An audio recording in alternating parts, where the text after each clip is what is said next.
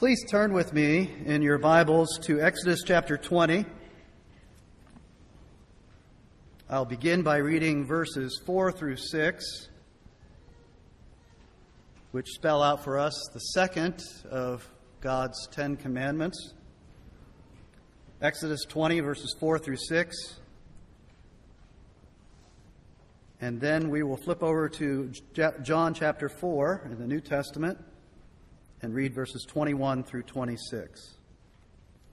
Please give your attention to God's Word. You shall not make for yourself a carved image, or any likeness of anything that is in heaven above, or that is in the earth beneath, or that is in the water under the earth. You shall not bow down to them or serve them, for I, the Lord your God, am a jealous God, visiting the iniquity of the fathers on the children to the third and the fourth generation of those who hate me, but showing steadfast love to thousands of those who love me and keep my commandments.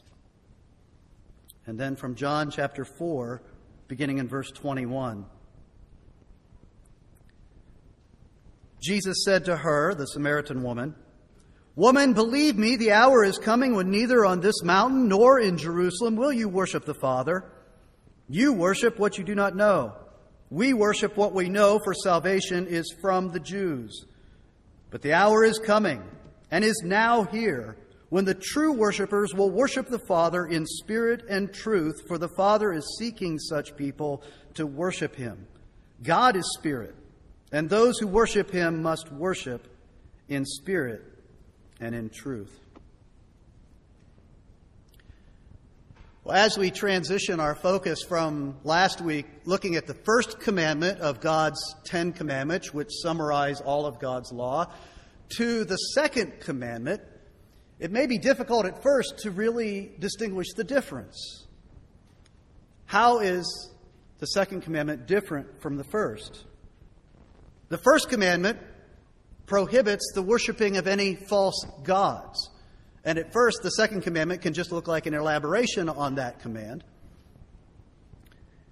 But if you'll notice, what the first commandment addresses is who we worship.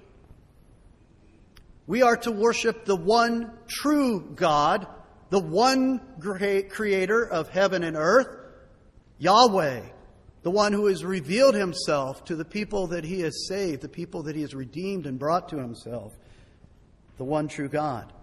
The second commandment says you must worship that one true creator, redeemer, and judge who is the one true God. You must worship him only in the way in which he has commanded. So the first one is about who you worship. The second commandment is how do you worship this one true God. And notice we're talking about worship. Sometimes it's been misunderstood in history that this second commandment is against making any kind of images, any kind of representations of anything in terms of an artistic sense. But that's not what this addresses, because clearly it says you're not to make these images in order to bow down to them, to worship before them. So it's the worship that involves images of God that is addressed here.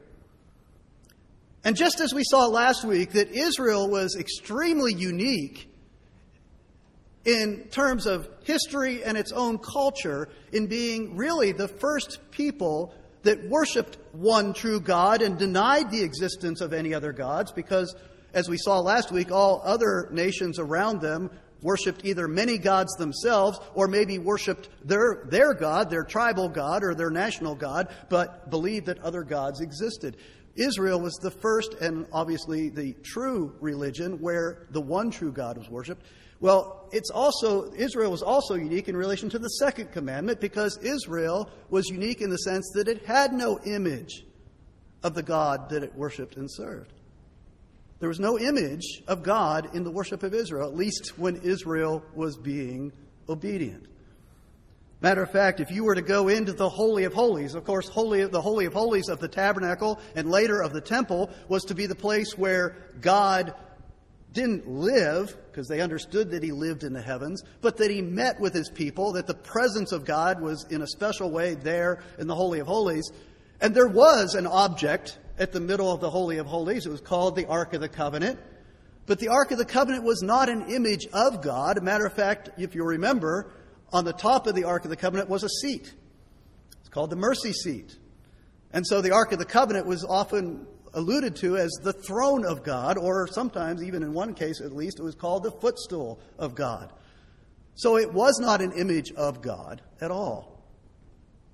Israel was to be a people who worshiped the one true God without images.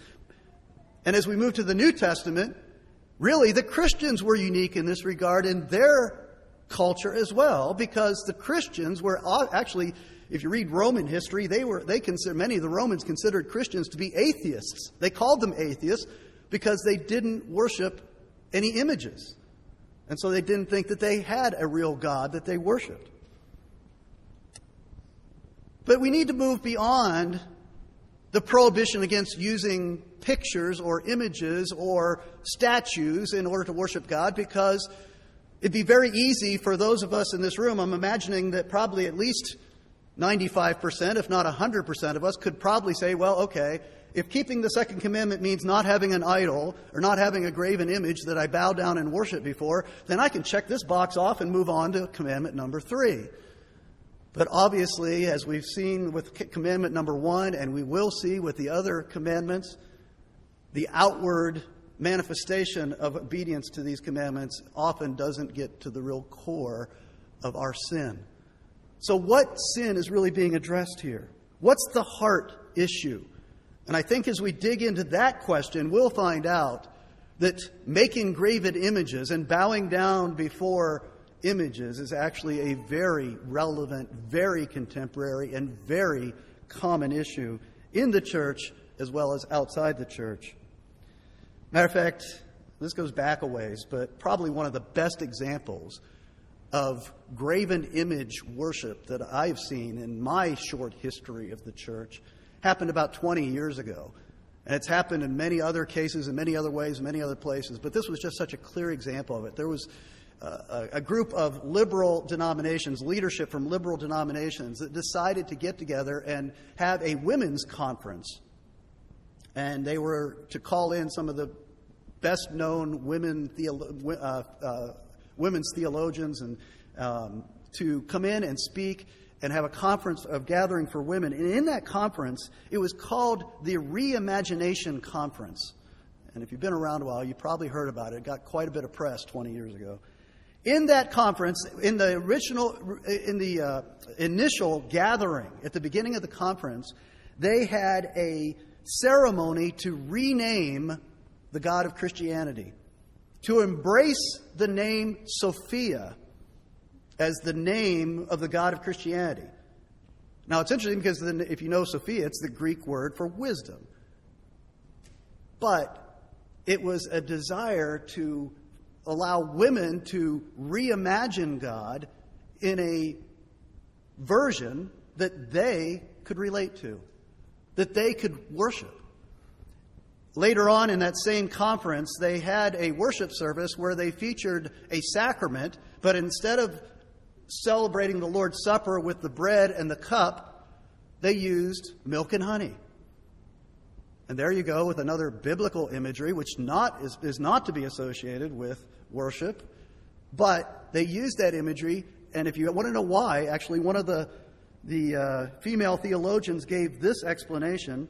She said, I don't think we need a theory of atonement at all. I don't think we need folks hanging on crosses and blood dripping and weird stuff like that. We don't need atonement. We just need to listen to the God within. That's why they used milk and honey in their sacrament. When they had some breakout sessions, here are some questions. They handed out lists of questions for the women to talk about in the breakout sections. And here are some of the questions. Who is your God? What does your God look like? What name would you give to your God? Well, you can see where this is going. This is done in the name of Christianity, but it's a reimagining of the God of the Bible into something completely different.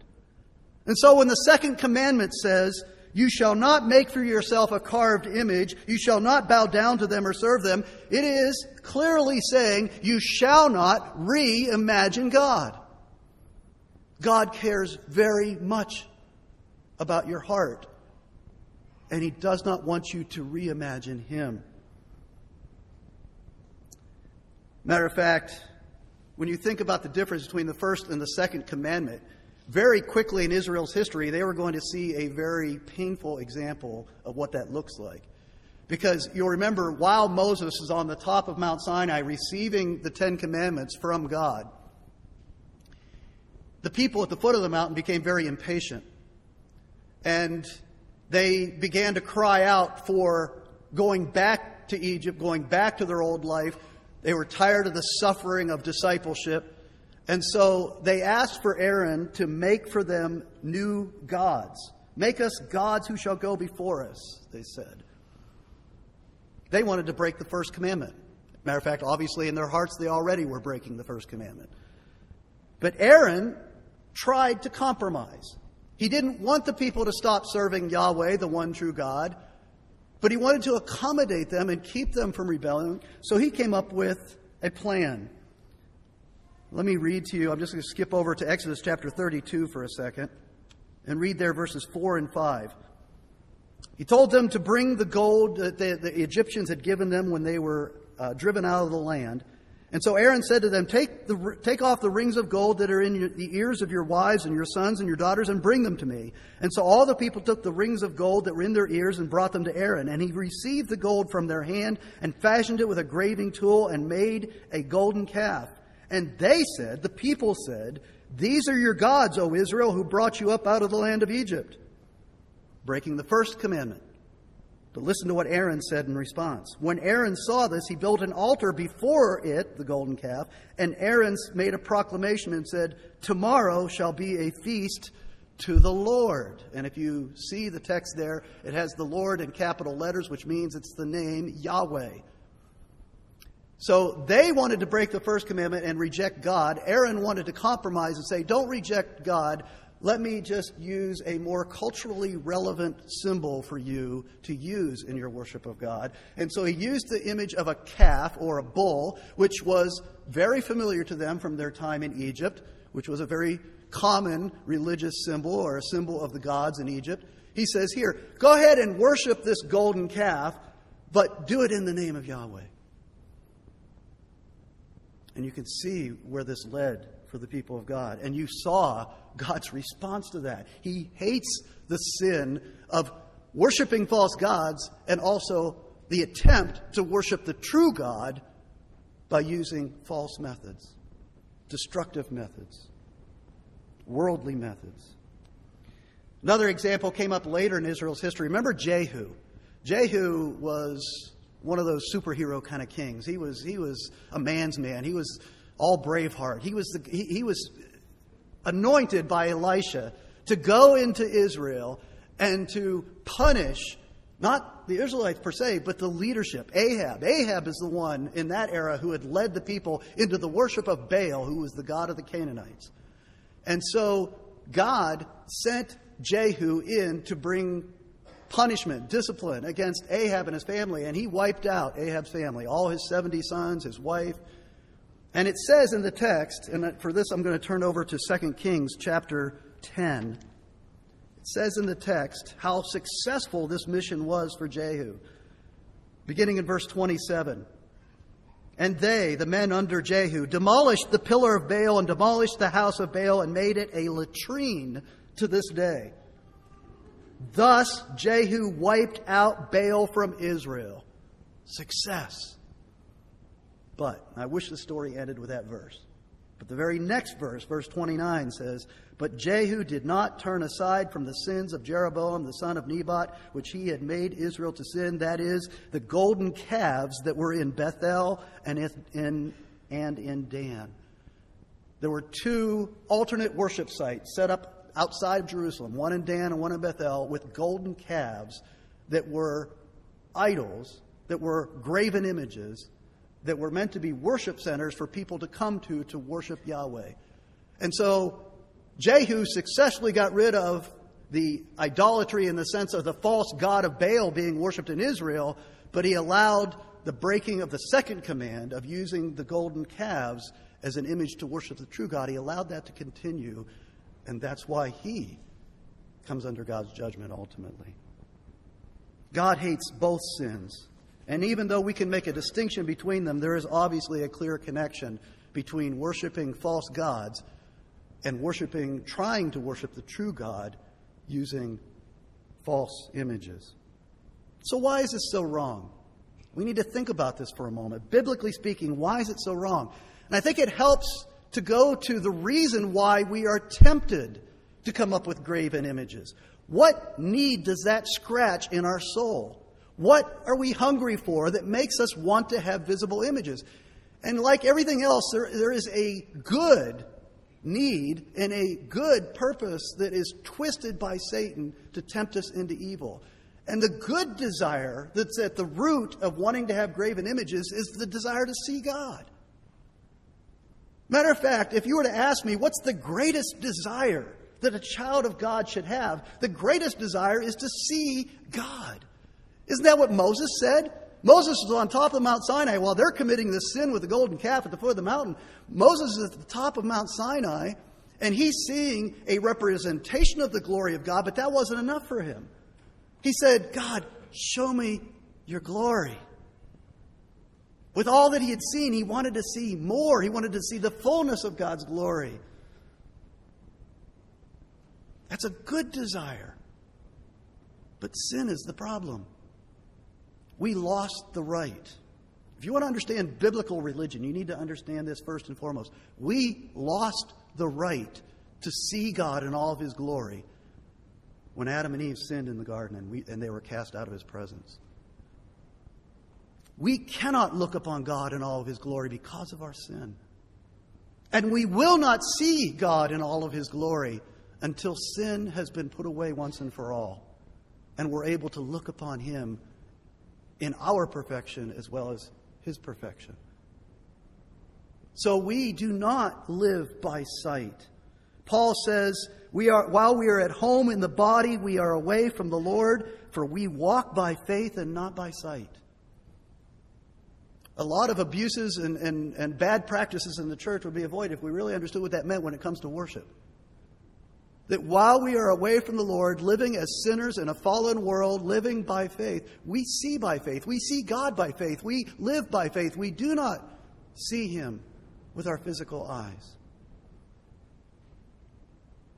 But we, as a parent who raised a lot of kids, I always enjoyed it when my kids would try to make, the little stick figures that were mom and dad, I enjoyed that. Why doesn't God enjoy us, even if they're crude and primitive and inaccurate to a certain degree? Why doesn't God enjoy it when we make pictures of him? When we try to represent him in some physical drawing or image or even a statue? Why would he be offended by that?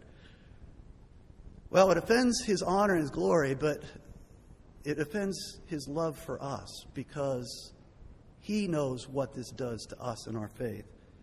There are two reasons, I think, primarily why God, and this is biblically speaking, why God does not want us to have visual images or visual representations of himself for us to worship. The first one is that images obscure God's glory inherently. Images obscure God's glory inherently. One commentator I read this week said it's a great sin to subject the incomprehensible God to human understandings and limitations. One of the first things you need to know about the one true God who created all things is that this God is transcendent.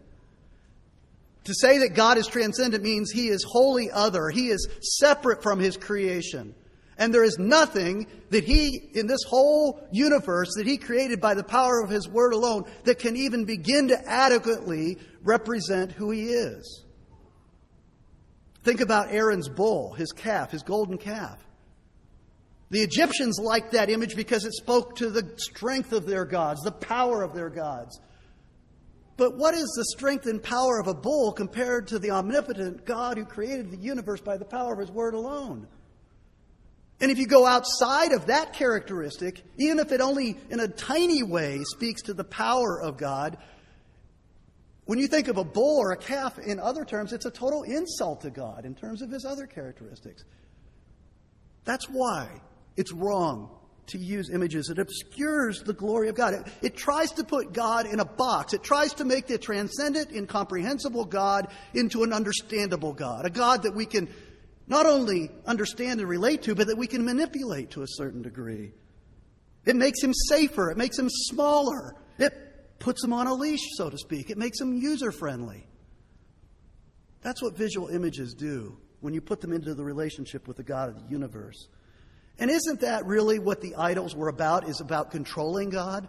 Because, even though Scripture sometimes talk about pagans like they worshipped blocks of stone or metal or wood, to be fair to the pagans, they didn't believe that those little statues were really gods.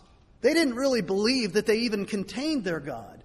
What they believed is that by having these statues and by doing their little rituals around them, they were able to gain access to God through that idol. They were able to earn their God's favor through that idol. They were able to manipulate their gods through that idol. And I've seen that happen time and time again, even in the Christian church where there's not supposed to be any images in our worship.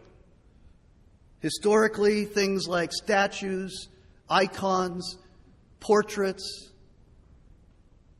prayer cloths, little vials filled with water from the River Jordan, whatever it might be, there's always this tendency to want to have some object that can connect us to God and give us some sort of control over God and put a leash on God so that he can do our will instead of us doing his will. Images obscure the glory of God. That's why Jesus said, when talking to the Samaritan woman in John chapter 4 that we read earlier, he's talking to a woman whose people, the Samaritans, had gotten deep into the idolatry of the lands around them and tried to combine that with the worship of Yahweh. And he said to her, the true worshipers will worship the Father in spirit and in truth, for the Father is seeking such people to worship him. True worship comes to God in spirit because God is spirit, and it comes in truth. God is infinite and invisible.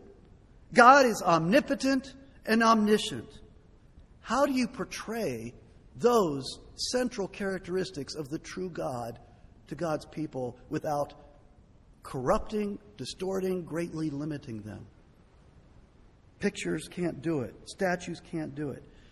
And when Jesus says that true worship must be in spirit and it must be in truth, that leads us to the second reason that I think images are detrimental and destructive to worship instead of helpful to worship. And that's, not only do images obscure God's glory, but they obscure God's word. And God's word is the way that he comes to us. In Deuteronomy chapter 4, which is part of the second retelling of the law in Deuteronomy as the Israelites were about to go into the promised land, there's a section there where God gives a warning against breaking the second commandment. But listen to the wording of it. It's different here. Deuteronomy 4, beginning in verse 11. God is describing what happened at Mount Sinai. He says, you came near and stood at the foot of the mountain while the mountain burned with fire to the heart of heaven, wrapped in darkness, cloud, and gloom. Then the Lord spoke to you out of the midst of the fire. You heard the sound of words, but saw no form. There was only a voice. And he declared to you his covenant, which he commanded to you to perform. Skip down to verse 15. Therefore, watch yourselves very carefully, since you saw no form on the day that the Lord spoke to you at Horeb out of the midst of the fire. Beware lest you act corruptly by making a carved image for yourselves in the form of any figure, the likeness of a male or female, the likeness of any animal, and so on and so on. Why were they not to use forms and pictures and idols and statues in worship? Because when God came to them, he came to them in his word. They heard his voice. That's how God reveals himself to his people. It's through his word. And that hasn't changed. That's still how you see God today, by faith. That's, I hope, why you're here this morning. You came to see the glory of God. And you didn't see it in me. You didn't see it in the musicians. You aren't going to see it in the cross. You're not going to see it anywhere. You're going to see the glory of God when the Word of God is presented to you clearly and accurately. That's how you see the glory of God, by faith. This transcendent, incomprehensible, unknowable God becomes known when He speaks to sinners like you and me. And we hear His word. That's how the transcendent God becomes immanent. And that's why this commandment, even though it sounds like it's addressing pagan worship practices that go back many, many centuries ago, that's why it's so relevant, because we live, I think, in one of the most visually oriented cultures that the world has ever seen. And I keep reading about it. Secular sources as well as Christian sources about how we're getting away from the written word and the spoken word, and we're all about pictures. We're all about images. And the degree to which we allow that cultural mindset to infect the church and take away from the spoken word of God, the more we're going to lose our vision of God's glory. Now, back at the time of the Reformation, you'll know that a big part of what the Reformation was about was the reformers, those who had gotten serious about studying the Word again. They got convicted about this kind of thing, and they went through the churches, which had been totally overrun and filled to the brim with statues and icons and pictures and objects, holy objects, and they got rid of all of it. Totally cleaned house. Matter of fact, they were a little hyperactive about it. They went a little too far, I think, because if you go back and read the historical accounts, Reformation churches, after the Reformation, they were known as four walls and a pulpit. And that was just to speak to how plain and simple that they didn't want anything to distract from the Word of God. Now, I think that's probably going a little bit too far. I think we say something about our God if we make our places of worship too bland and too plain. I think beauty is something that's acceptable, but it's not to be in any way a representation of God or His Word. Beauty and artistry is beautiful. But when we walk into a church service and it looks like we've walked into a theater, and you've got a stage and a platform that's filled with dramatic sets and props, and you've got videos blaring not just before and after the service, but during the service, and sometimes even taking a good part of the chunk of the sermon itself. To me, I believe that we, and I think according to what the second commandment demands, we are moving away from a vision of the glory of God, and we're moving to what pleases man in our culture, and we're worshiping a God that's more culturally relevant than we are worshiping the God of the Scriptures. Worship must center around the Word of God. I hope you notice that we try very hard in this church to make every part of the service saturated with the Word of God.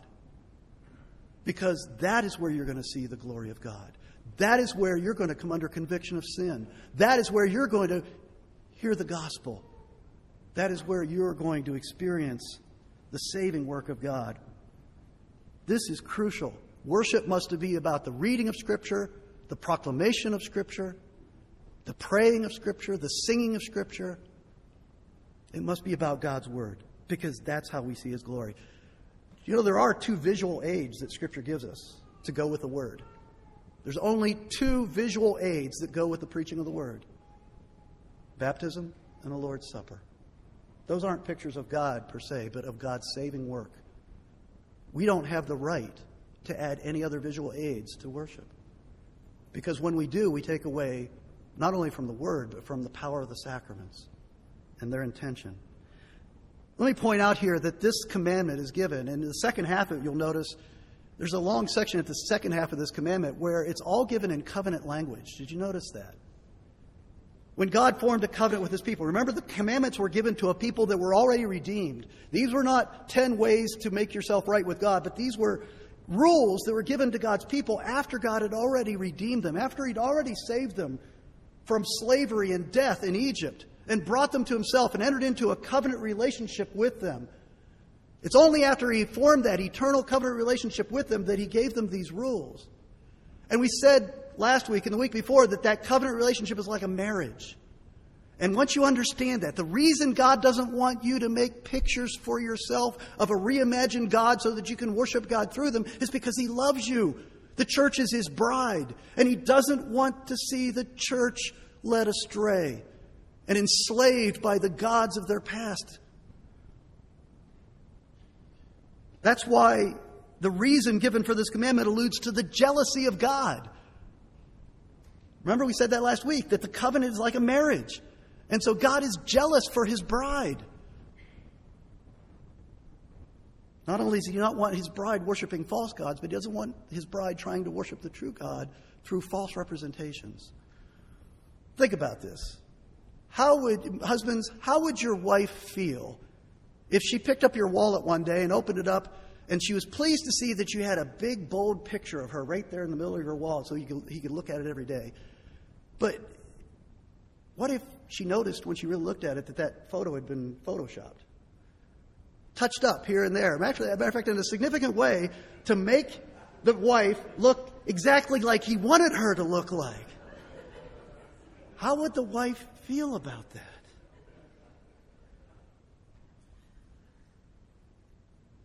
By the way, Suzanne, that picture would look just like you. No photoshopping.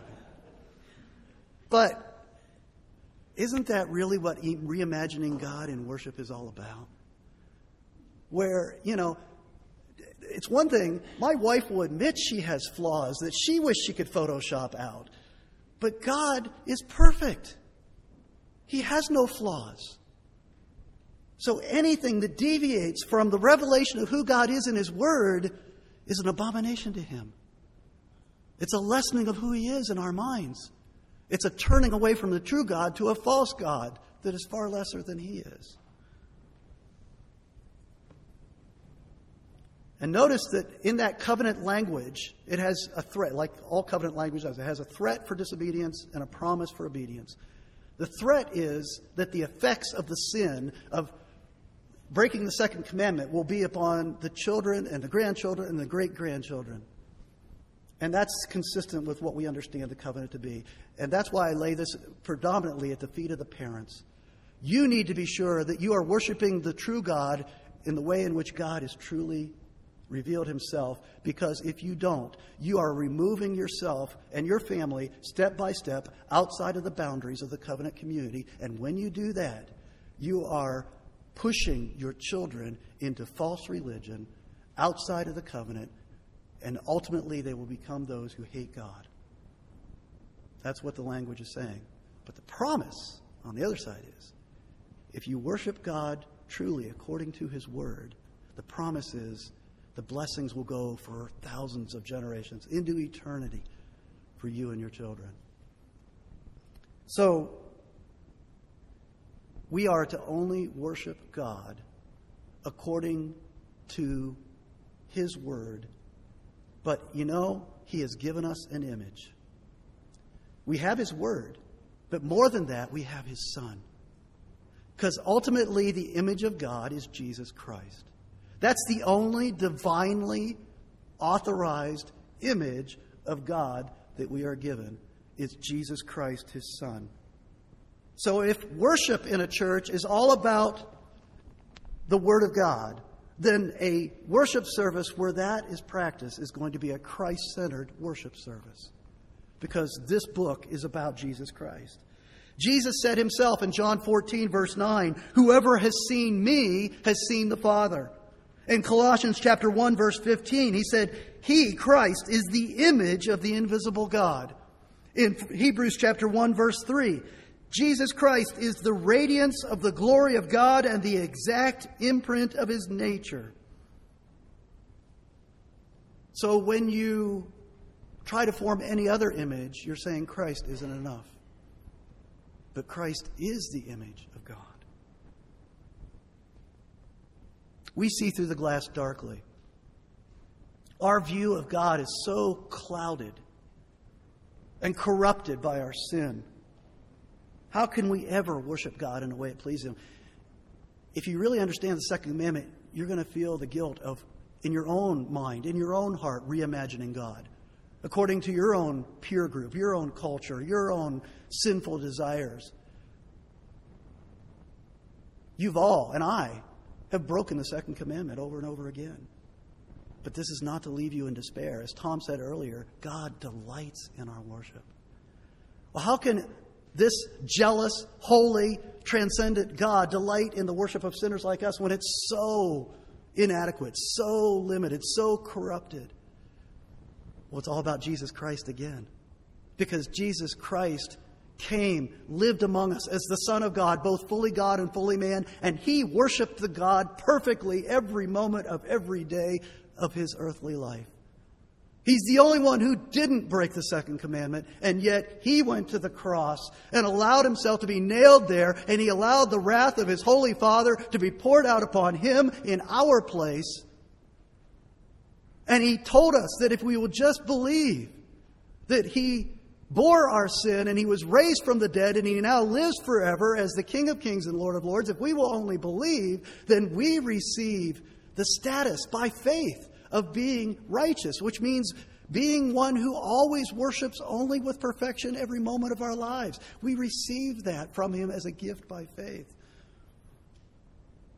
And that's how God looks at us. When we gather here on Sunday morning, that's why we give you opportunity to confess your sin as you come into worship, so that you can rejoice in the full acceptance of God the Father. He warmly welcomes you into His worship because you are robed in the righteousness of Christ. And that's not the end of it either. Because ultimately worship is about far more than what we do here on Sunday morning. Worship is how we are to live every moment of our lives, every day of our lives. And really, the ultimate worship is to reflect the image of God back to Him. When Adam and Eve were created in the garden, they were created in the image of God. They reflected the glory of God. But sin destroyed that.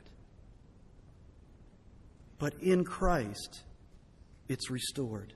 In Christ, not only with the gift of perfect righteousness, but with the gift of the Holy Spirit to renew us and restore us into the image of God. And that's how sanctification, or becoming like Christ, becomes the ultimate worship in life. In 2 Corinthians chapter 3, Paul says, don't be jealous of Moses. Yeah, Moses got to see some great manifestation of the glory of God on Mount Sinai. And I think we sometimes think, boy, if I could have just seen that, then boy, I'd be the greatest servant God ever had. But he says, don't be jealous of Moses, because of the glory that Christ is working in you is far greater than what Moses saw. He says, we all with unveiled face, beholding the glory of the Lord, are being transformed into the same image from one degree of glory to another. Or as Paul puts it in Colossians 3, we have put on the new self, which is being renewed in knowledge after the image of its creator. Christ is the image of God. We worship Christ and the Father by reflecting that image in obedience and holiness.